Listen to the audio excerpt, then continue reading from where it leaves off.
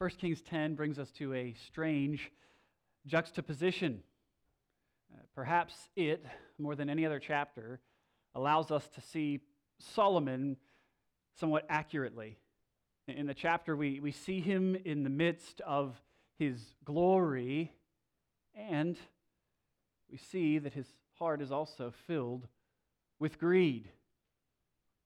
Indeed, God is faithful to keep his promises to Solomon, but even here we can see that Solomon is flirting with unfaithfulness. Indeed, he is the king who is full of wisdom, and yet he plays the part of the fool. We've said a few times that perhaps it's not the best moniker to call him Solomon the Wise, but better to call him Solomon the Gray. Because despite his wisdom, he often disobeys the Lord. This chapter is a little bit like Neapolitan ice cream or cake, which I don't know if anybody actually likes, but at any rate, it's three different flavors or three different layers, right? I think, is it strawberry, chocolate, and vanilla, right? Okay, all right, great. We used to just call it Superman ice cream back in the day. But anyhow, you got three different layers. And so what we want to do as we work through the text is we want to look at this top layer, which deals with God's providence and his plan, how he brings about all his purposes in time and space and history. That's one layer. We're going to spend the least amount of time there, though. The next thing we want to consider is how Solomon has broken his promises, how he is both wealthy and greedy. We want to recognize how he has broken his promises and consider those things from the text. And then lastly, we want to consider Solomon's wisdom and his glory, how God has kept all of his promises to Solomon. My hope is that we'll see all three of these layers, and we'll taste them, from the bottom up, get the full flavor of the passage. And the main idea this morning, what I think we should walk away from the text with is this: seek the wise king.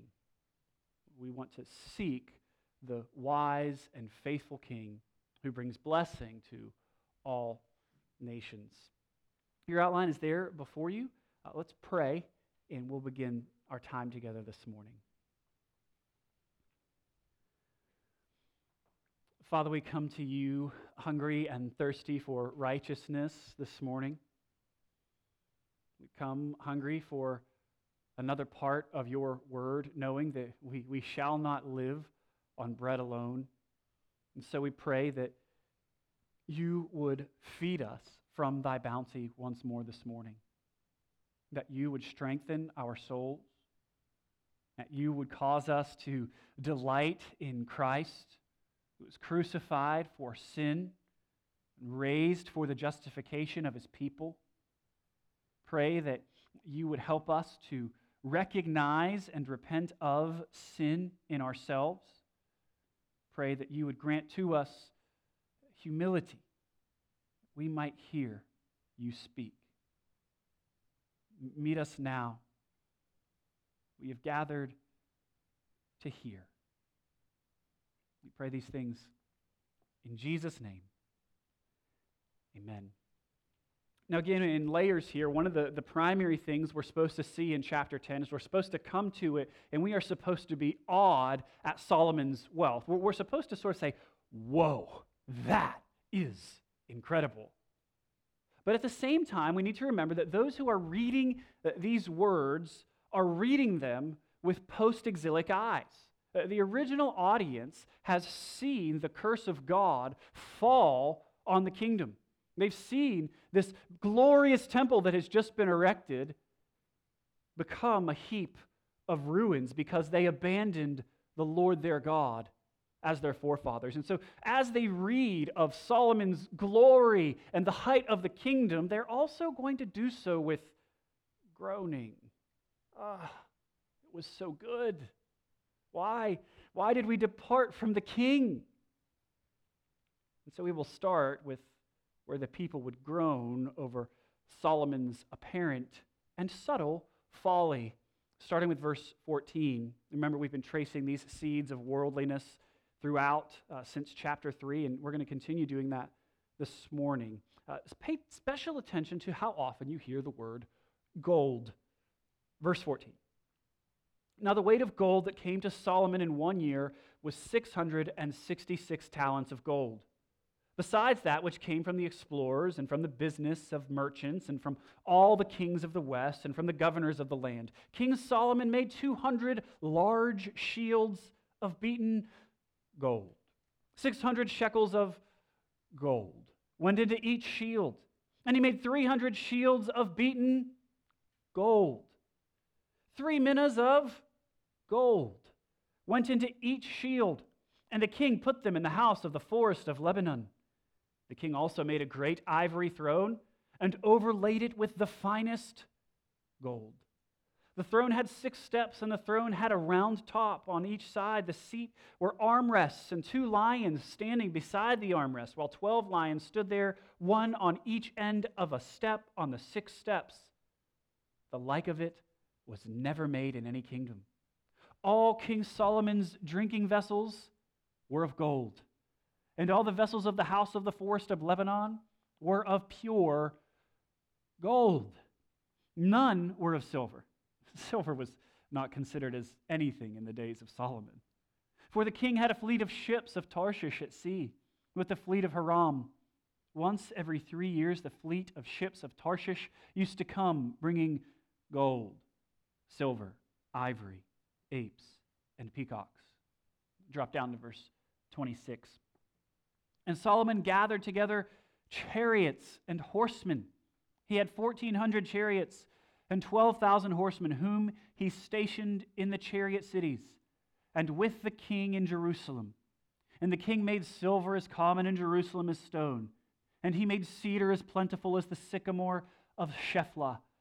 And Solomon's import of horses was from Egypt and Cu. And the king's traders received them from Cu at a price. A chariot could be imported from Egypt for 600 shekels of silver, and a horse for 150. And so, through the king's traders, they were exported to all the kings of the Hittites and the kings of Syria. I mean, wow! Solomon has an incredible amount of wealth. It's as if we hear the word gold so many times. I mean, it feels like 1 billion times the word gold is in that text, and it's to give us the feel for just how wealthy Solomon is. He is vastly wealthy. He is incredibly blessed. It's as if the author takes us on a tour and says, look at all of this stuff. He's got gold everywhere. He decorates his place with golden shields. He's got golden dinnerware on the table. It's going to beat your finest china. And we use paper plates in my house. He's using gold. He's got a great ivory throne, and it's overlaid with, you guessed it, gold. We're told there's not another throne like it anywhere. It's unique. Indeed, he even has exotic animals imported. Right? They're not overlaid with gold, but they're there. I mean, how incredible would it be to have a peacock, right? Who doesn't want peacocks and apes rolling around? I mean, it would be fun to go on a tour of Solomon's palace and his kingdom. You know, here's everything. All my stuff is laid with gold. Here's the golden wallpaper. Here are my exotic animals. We are to be wowed at Solomon's wealth, and we are to recognize that God has been faithful to keep his promises to Solomon. This is a theme that we see over and over again in Scripture. It's the drum that the biblical authors beat. It's that God is always faithful. He always keeps his word. He always keeps his promises. And he has promised to Solomon, we heard it back in chapter 3, right after Solomon asked for a listening heart so that he might rule justly. God says to him in verse 12 of 1 Kings chapter 3, "Behold, I now do according to your word. Behold, I give you a wise and discerning heart, mind, so that none like you has been before you. and none like you shall arise after you. I give you also what you have not asked, both riches and honor, so that no other king shall compare with you all of your days. Solomon is a king who is unparalleled. Why? Because God keeps his promises. Because of God's faithfulness to Solomon.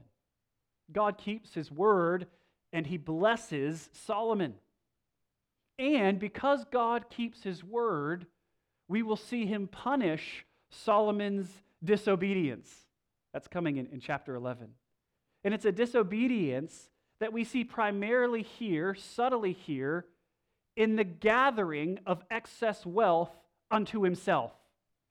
Solomon, by the time we get to verse 8 of chapter 11, we will learn, had a great affinity for gold, guns, and girls. Wealth, weapons, and women. Right? The king in Deuteronomy is told, don't gather to yourself many wives, don't gather to yourself horses from Egypt, don't gather to yourself excess gold and silver. I mean, Dan read it this morning. And what have we seen Solomon doing over and over again? We focused on his Egyptian tendencies last week as he imported horses from Egypt. He's got a port at the Red Sea, sending the people back into Egypt in opposition to God's command. Well, what are horses and chariots used for in the ancient world? Warfare, weaponry. He's amassing them to himself. Not only that, this wise king is arming his enemies. Did you notice that? Look at verse 29. It's talking about importing chariots and horses, and it's the very last line. So through the king's traders, they were exported, heard it both ways, exported to all the kings of the Hittites and the kings of Syria. Well, the Hittites are among those people that Israel was supposed to destroy, right? So he's arming them, and the kings of Syria become a consistent threat to the people of Israel. The wise king arms his enemies to the end of adding to his wealth. We learn in chapter 11 that he also has been multiplying to himself wives. Yet, what's in our focus in this text is his greed for gold. He's got lots of it. Literally, tons and tons of it. And it's during the height of his glory. Really sort of turns on its head. I don't know if you've ever heard, I've heard people say to me before, don't criticize what God is blessing. Have you heard that? This passage, this text, Solomon's life, sort of undoes that. Because God is blessing Solomon, but it's not because Solomon's doing everything right or is above criticism. He's blessing Solomon, and eventually he's going to discipline Solomon because Solomon has turned his heart away from the Lord slowly and towards other things, towards gold. He is greedy. He's greedy. I think a little bit, we oftentimes, and we were talking about this in Sunday school this morning, about how much gold is too much, right? Because the prohibition in Deuteronomy 17 is don't gather to yourself excess silver and gold. Well, how do I know? Is 50 tons of gold, that's good, but 51 tons, well, that's excess. How do I know, right? I think the reality is it's a heart issue. It's not about how much treasure you have, but where your treasure is. Is wealth and riches, the stuff you have, sort of rightly ordered under Christ's lordship, or has it displaced him and begun ever so subtly to take hold of your heart? And listen, both rich and poor are susceptible to greed. Greed is famous for its guile. When we become consumed with thoughts of what we can get and what we have, and we become discontented with what we have, it is a sure sign that greed has wormed its way into our hearts and has began to eat away at our confidence in Christ as our sure and steady anchor, as our perfect provider. Think of greed a little bit like the ring in Lord of the Rings. I know, you're shocked, right? In Fellowship of the Ring, there's a wonderful scene in the movie when Bilbo says, I'm going to leave my ring to Frodo. He's going to give it to his nephew. But he forgets that it's in his pocket. And so Gandalf asks him, he says, where's that ring? And he's like, oh, it's on the mantelpiece. And he says, no, it's here, almost absentmindedly, in my pocket. And he takes it out, and he looks at it in his hand very carefully and adoringly, and he strokes it. And he says to himself, why shouldn't I keep it? Why shouldn't I keep it? And this is what we do with our greed. We find our hearts beginning to stray away from the Lord. We take it out, we look at it, and we go, it's not really excessive, right? Got to have money to live, and I've got to pay my bills, and I've got to pay attention to my finances. And so instead of addressing the greed issue or confessing it, we say, why shouldn't I keep it? And we, like Solomon, allow greed to grow up in our hearts next to our godliness. But friends, a heart, just like a house divided against itself, cannot stand. Though godliness and greed can grow up in the same house, well, one will eventually displace the other. And we ought to be very careful with greed. Some of my favorite stories are those when animals attack stories, and they always start in the most ridiculous way, right? There's somebody who's like, I first developed my love for extremely dangerous creatures, wild, bite your face off in your sleep creatures when I was 2. My parents gave me a teddy bear, and I began to love bears, and bears are predators, and so I developed a great love for tigers, and now I own a lion, right? There's like a scene or something, and like walking along with their lion on their property, petting it, or tigers is usually one of the popular ones, and they have my tigers, they sleep in my bed, and the whole thing, right? And I read a story of a guy one of these people, and he had a lion and a lioness, and he kept them for his breeding venture, and do you know how the story ends? The lion torn to pieces. That comes as a shock to absolutely no one. This is what lions do. They are apex predators. They are killers. It is foolishness to say, I can domesticate it. They'll live in my house. It'll be fine. It might be fine for a day, a week, maybe even a couple years. But eventually, given an opportunity, that apex predator is going to do what it does. It's going to kill. Friends, likewise, when we allow greed to exist in our hearts next to our godliness, it might be okay for a little while. But eventually, that lion of greed is going to turn on us and tear us apart. Why shouldn't I keep it? Because it will ensnare you. It will turn you away from your Lord. Friends, when we read about Solomon's heart here, we ought to immediately begin examining our hearts. Greed will bring discipline to Solomon's life. Later he will write in Ecclesiastes chapter 5 and verse 10, he who loves money will not be satisfied with money, nor he who loves wealth with his income. This is also vanity. Jesus warns us in Matthew 6, Sermon on the Mount, that greed can bring about destruction. This is what he says. No one can serve 2 masters, for he will either hate the one and love the other, or he'll be devoted to the one and despise the other.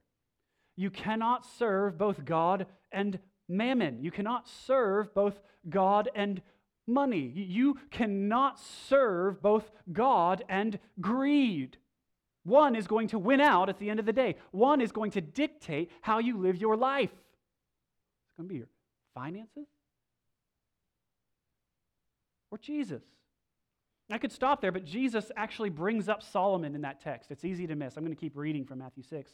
He says, you cannot serve God and money, therefore, so because you can't serve God and money, hear what I have to say. This is what Jesus says. Therefore, I tell you, do not worry, do not be anxious about your life, what you will eat or what you will drink, nor about your body, what you will put on.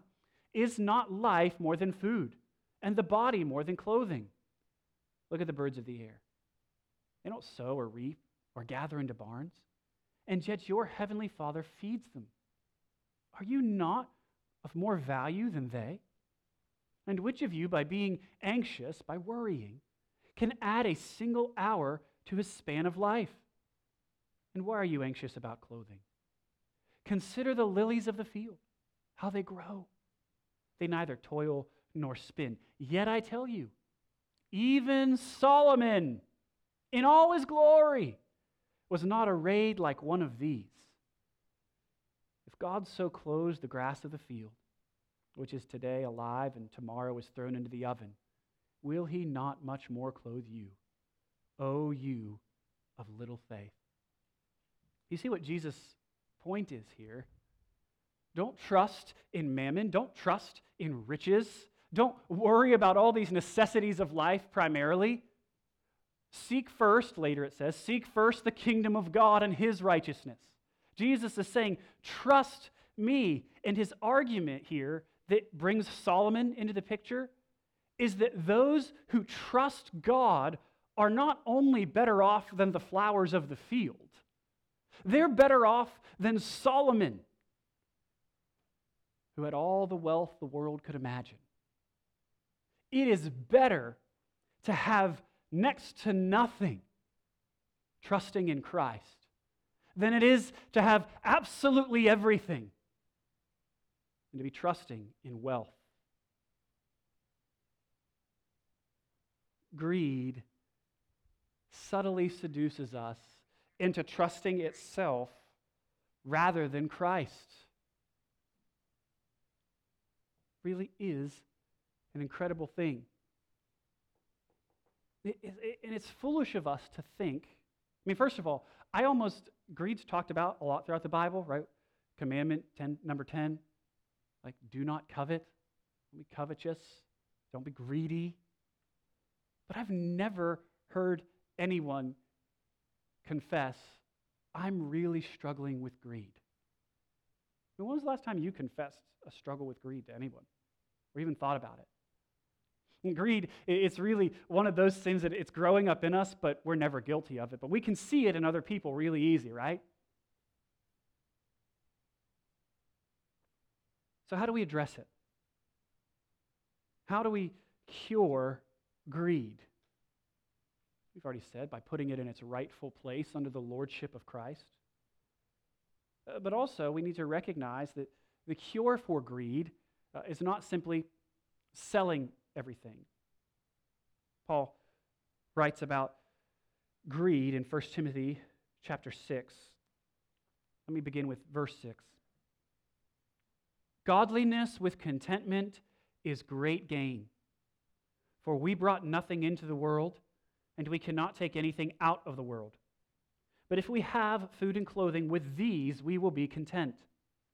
But those who desire to be rich fall into temptation, into a snare, into many senseless and harmful desires that plunge people into ruin and destruction, because the love of money is notice A, not the, a root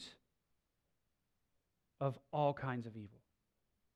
It is through this craving that some have wandered away from the faith and pierced themselves with many pains. And you can go down to verse 17. As for the rich in this present age, charge them not to be haughty, nor to set their hopes on the uncertainty of riches, but on God, who richly provides us with everything to enjoy. They are to do good, to be rich in good works, to be generous and ready to share, thus storing up treasure for themselves as a good foundation for the future, so that they may take hold of that which is truly life. Paul's prescription for greed is not that we would make ourselves poor. He recognizes rich and poor both will struggle with greed. The antidote to greed is gratitude. You see that godliness with contentment is great gain. The rich ought not set their hopes on the uncertainty of riches, on the wealth and the security that wealth can provide for us here. Don't set their hope on riches, but on God, who richly provides us with everything to enjoy. If we are to conquer greed in ourselves, we ought to recognize that the provision for our life doesn't come from our pocketbook, but from King Jesus. He provides. Our hopes should be set on Him. We should give thanks for what we have, and the rich among you should think about how we can use our riches for the good of others, being generous and ready to share. The one who is rich is to be rich in good works. And I think this is another area where us Christians, like, somebody else is always guilty of greed, not me. Somebody else is always rich, not me, right? But here's the truth. In terms of the world we live in today, all of us in this room have more wealth than the vast majority of the rest of the world. I mean, we spend more on coffee than they spend on living expenses. We are rich. You want to talk about in terms of all of history, we are the 1%. I mean, Solomon had a golden throne, golden decorations, a golden table with golden vessels laid upon it. He didn't have electricity or HVAC or the internet. I mean, if you're asking me, he can keep the gold. I'll take the internet. We are extraordinarily wealthy. And so Paul's words come to us, and they should hit us. The warning of Solomon's being in the grip of greed while being the godly king of Israel should frighten us. Greed is not a problem out there. It is a problem in here. And it's not easily killed. The way we must overcome greed is with contentment. It's with setting our hopes on Christ by seeking first the wise king who brings blessing to the nations. Where your treasure is, there your heart will be also. Friends, where is your treasure? Seek the king. That's precisely what the Queen of Sheba does. She seeks the wise king whom she's heard about. That takes us to the second layer of this Neapolitan sermon. Look with me at verse 1 of chapter 10. Now when the Queen of Sheba heard of the fame of Solomon concerning the name of the Lord. So she hears that Solomon is famous, and not only is Solomon famous, his fame is reflecting positively the glory of God. The name of the Lord is coterminous with the fame of Solomon. Solomon represents God to the nations. The Queen of Sheba heard of the fame of Solomon concerning the name of the Lord, and so she came to test him with hard questions. She came to Jerusalem with a very great retinue, with camels bearing spices and very much gold and precious stones. And when she came to Solomon, she told him all that was on her mind. That word literally is heart, and there's sort of this fun Hebrew interplay going on. Remember, Solomon asks for a listening heart. She hears of the king who has a hearing heart, and then she tells him all that's on her heart. This is kind of fun. And Solomon answered all of her questions. There was nothing hidden from the king that he could not explain to her. And when the queen of Sheba had seen all the wisdom of Solomon, so she hears of Solomon, with me, now she sees his wisdom. Well, how does she see his wisdom?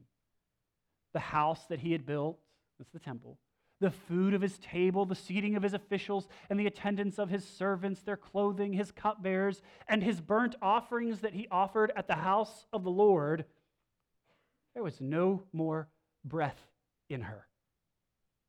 She is awed at Solomon's wealth.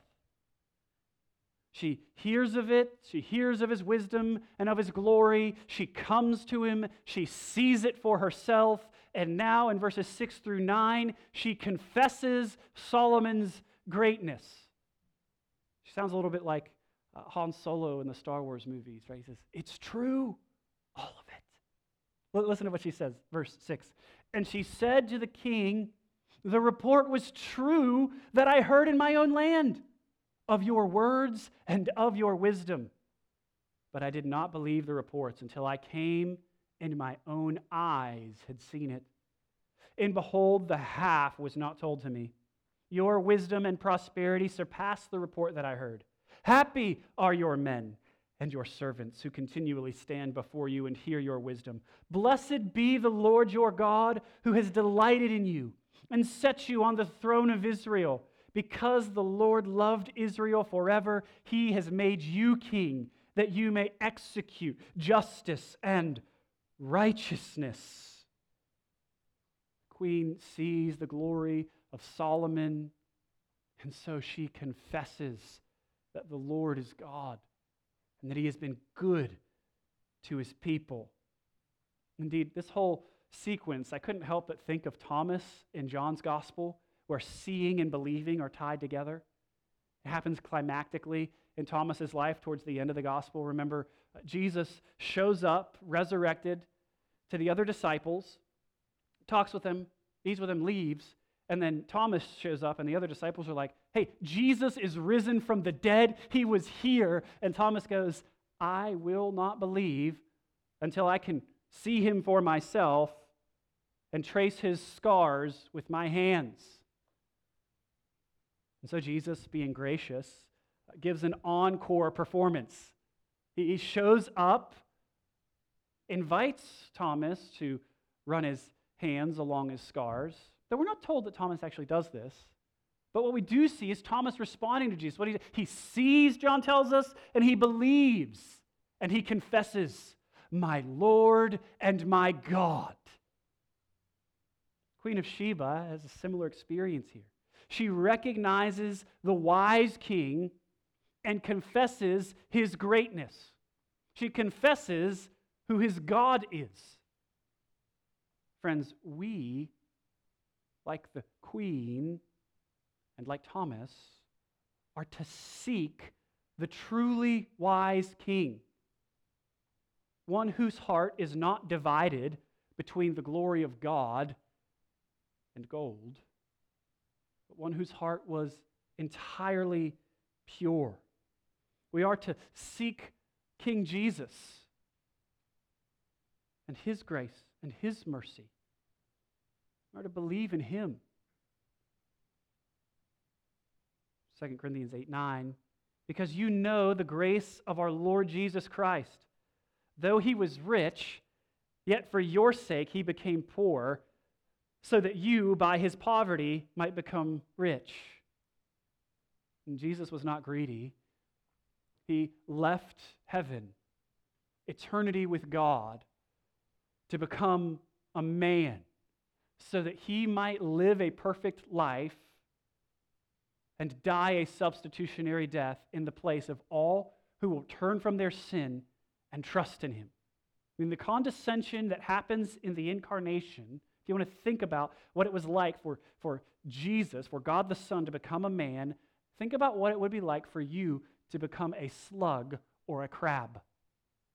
Jesus was infinitely wealthy, and yet he left it all. He made himself poor, made himself obedient to the Father's will perfectly, to the point of death, even death on a cross, so that at his name every knee in heaven and on earth and under the earth would bow, and every tongue would confess to the glory of God the Father that he, Jesus Christ, is Lord. Friends, when we come to this text and we see the wise King Solomon, we are to respond, we are to recognize in this pattern our need to come to the wise King Jesus as Thomas and believe.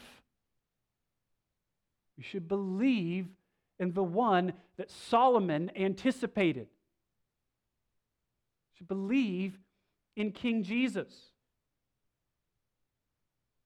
If we do not, Jesus tells us on the day of judgment we will find the Queen of Sheba wagging her finger at us in condemnation.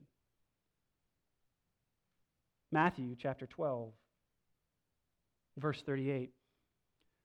Then some of the scribes and Pharisees answered Jesus, saying, "Teacher, we wish to see a sign from you." But Jesus answered them, "An evil and adulterous generation seeks for a sign, but no sign will be given to it except the sign of the prophet Jonah.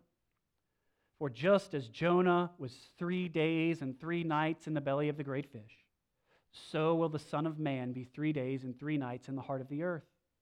The men of Nineveh will rise up at the judgment with this generation and condemn it, for they repented at the preaching of Jonah. And behold, something greater than Jonah is here. The queen of the south will rise up at the judgment with this generation and condemn it. For she came from the ends of the earth to hear the wisdom of Solomon. And behold, something greater than Solomon is here." See, Jesus is arguing, he's saying, the queen of the south, just like the Ninevites, had less truth and less privilege than the people of God. The queen in particular only heard of Solomon's wisdom outside of his people, and yet she came to hear his words. She came to hear his words, and she believed his words, just like the Ninevites. Remember, the Ninevites hear the preaching of Jonah, and they repent. So likewise, we are called to follow these examples of the Queen of Sheba and the people of Nineveh. People of Nineveh see the prophet that God rises up out of the belly of the fish, and they listen to his word. The Queen of Sheba hears of the wisdom and of the glory of the king that God has risen up to prominence, and she hears and believes his word. And we who have heard of the good news of the King of heaven, who came and was crucified for sins and laid in the belly of the earth for 3 days before being risen and raised up to sit his throne at the right hand of God, we ought to believe likewise. Non-Christian, you have far more privilege than the people of Nineveh or the Queen of Sheba. You get to see the whole plan of God unfolded. That he would save to himself a people from every tongue, tribe, and nations through his wise king. Oh, friend, repent. Believe in Jesus. Be baptized. Submit to his lordship. Be free from sin and death forever.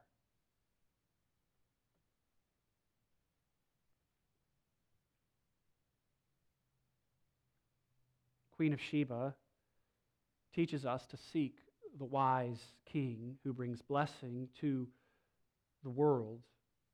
And that's our second layer. So let's come to the last layer of our Neapolitan cake and talk about God's providence. How this picture of nations coming to the wise king shows up in the New Testament, and how it points us to Jesus once more.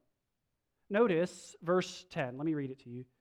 Then she, the Queen of Sheba, she's confessed Solomon's greatness and of the Lord's greatness. She gave the king, she's paying him homage, 120 talents of gold. and a very great quantity of spices and precious stones. Never again came such an abundance of spices as these that the queen of Sheba gave to Solomon. Moreover, the fleet of Hiram, which brought gold from Ophir, brought from Ophir a very great amount of almug wood and precious stones. And the king made of the almug wood supports for the house of the Lord, and for the king's house also, lyres and harps for the singers. No such almug wood has come or been seen to this day. Also, consider verse 23 of chapter 10. We skipped it earlier, in case you were going, hey, did he just skip those because they're really hard? No, here they are now.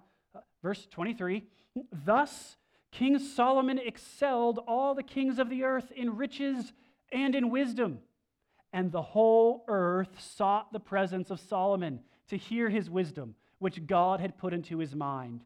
Every one of them brought his present, articles of silver and gold, garments of myrrh, spices, horses, and mules, and so much year by year.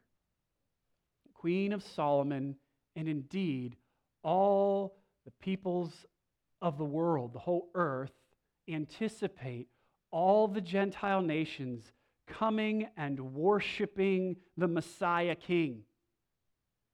Listen to Matthew chapter 2.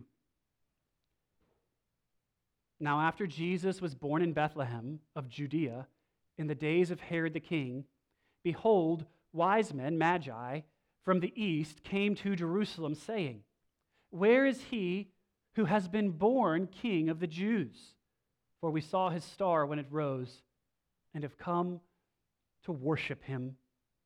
And then verse 9 of chapter 2, Matthew. After listening to the king, they went on their way, and behold, the star that they had seen when it rose went before them until it came to rest over the place where the child was. When they saw the star, they rejoiced exceedingly with great joy. And going into the house, they saw the child with Mary, his mother. And they fell down and worshiped him. Then, opening their treasures, they offered to him gifts, gold and frankincense, which is a spice, and myrrh. You see the connection here. Nations are coming to worship the one greater than Solomon, the true Messiah King, who brings peace on earth and goodwill to his people. Indeed, the legend around these three wise men, magi, grew up pretty early on after the scriptures were recorded for us. And there's no way to verify this, but you've probably heard the Christmas song, We Three Kings, right? The tradition that grows up around this is that these wise men, these magi, were actually kings representing the other nations to bow down before the King of Kings.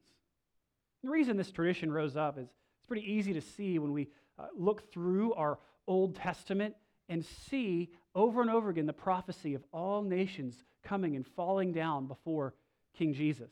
And our passage this morning is one such example. But also, Solomon prophesies this, right? Psalm chapter 72, we read for our call to worship this morning. Just note particularly verses 10 and 11. May the kings of Tarshish and of the coastlands render him tribute. May the kings of Sheba and Seba bring gifts. May all kings fall down before him. All nations serve him.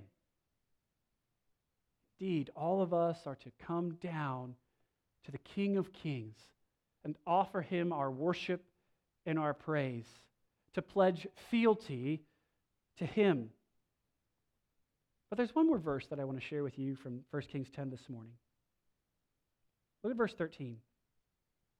And King Solomon gave to the queen of Sheba all that she desired, whatever she asked besides what was given to her by the bounty of King Solomon. So she turned and went back to her own land with her servants. Do you notice, when you add up all the wealth of Solomon in this chapter, the gifts that the queen gives to Solomon in response to recognizing who he is, they're a drop in the ocean. Solomon doesn't need her gifts at all.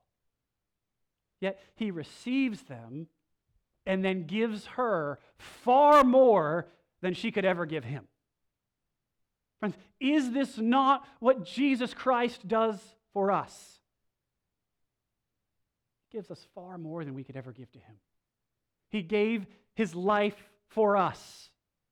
He gives us his deep, deep love that's ever faithful, ever true. He gives us freedom from hell. He gives us peace with the Father. He gives us eternal life. Jesus gives us the promise of a new heavens and a new earth. He gives us the guarantee that there will be no more suffering, crying, or pain. There will be no more mourning. He gives to us the promise of life together forever with God and his people. God, Jesus has given to us life and life abundant. He has given to us great joy. He is the King of all nations. He has brought joy to the world that can be had by any who will turn from their sins and follow him. Because of his greatness, because he is the King of Kings, we obey his command, his commission to go and make disciples of all nations, baptizing them in the name of the Father and of the Son and of the Holy Spirit, teaching them to obey all that he has commanded us. We can do that because we know he has promised, "Behold, I am with you to the end of the age." Church, God is with you. Jesus is with you. He will never leave you or forsake you. Give him your whole life. Live for him. Worship and witness to his glory among your friends, among your family, among your community, among all nations, because he is worthy of praise. Let's pray. Father, we thank you for your word and all the lessons that are embedded therein from which we might learn. We thank you for Solomon, who reminds us so much of ourselves. So often our hearts are impure and divided. We feel ourselves pulled towards the world and towards wealth and various idols, and yet, because of your kindness, by your grace and your mercy, you pull us back to yourself. You lead us to repentance in your kindness.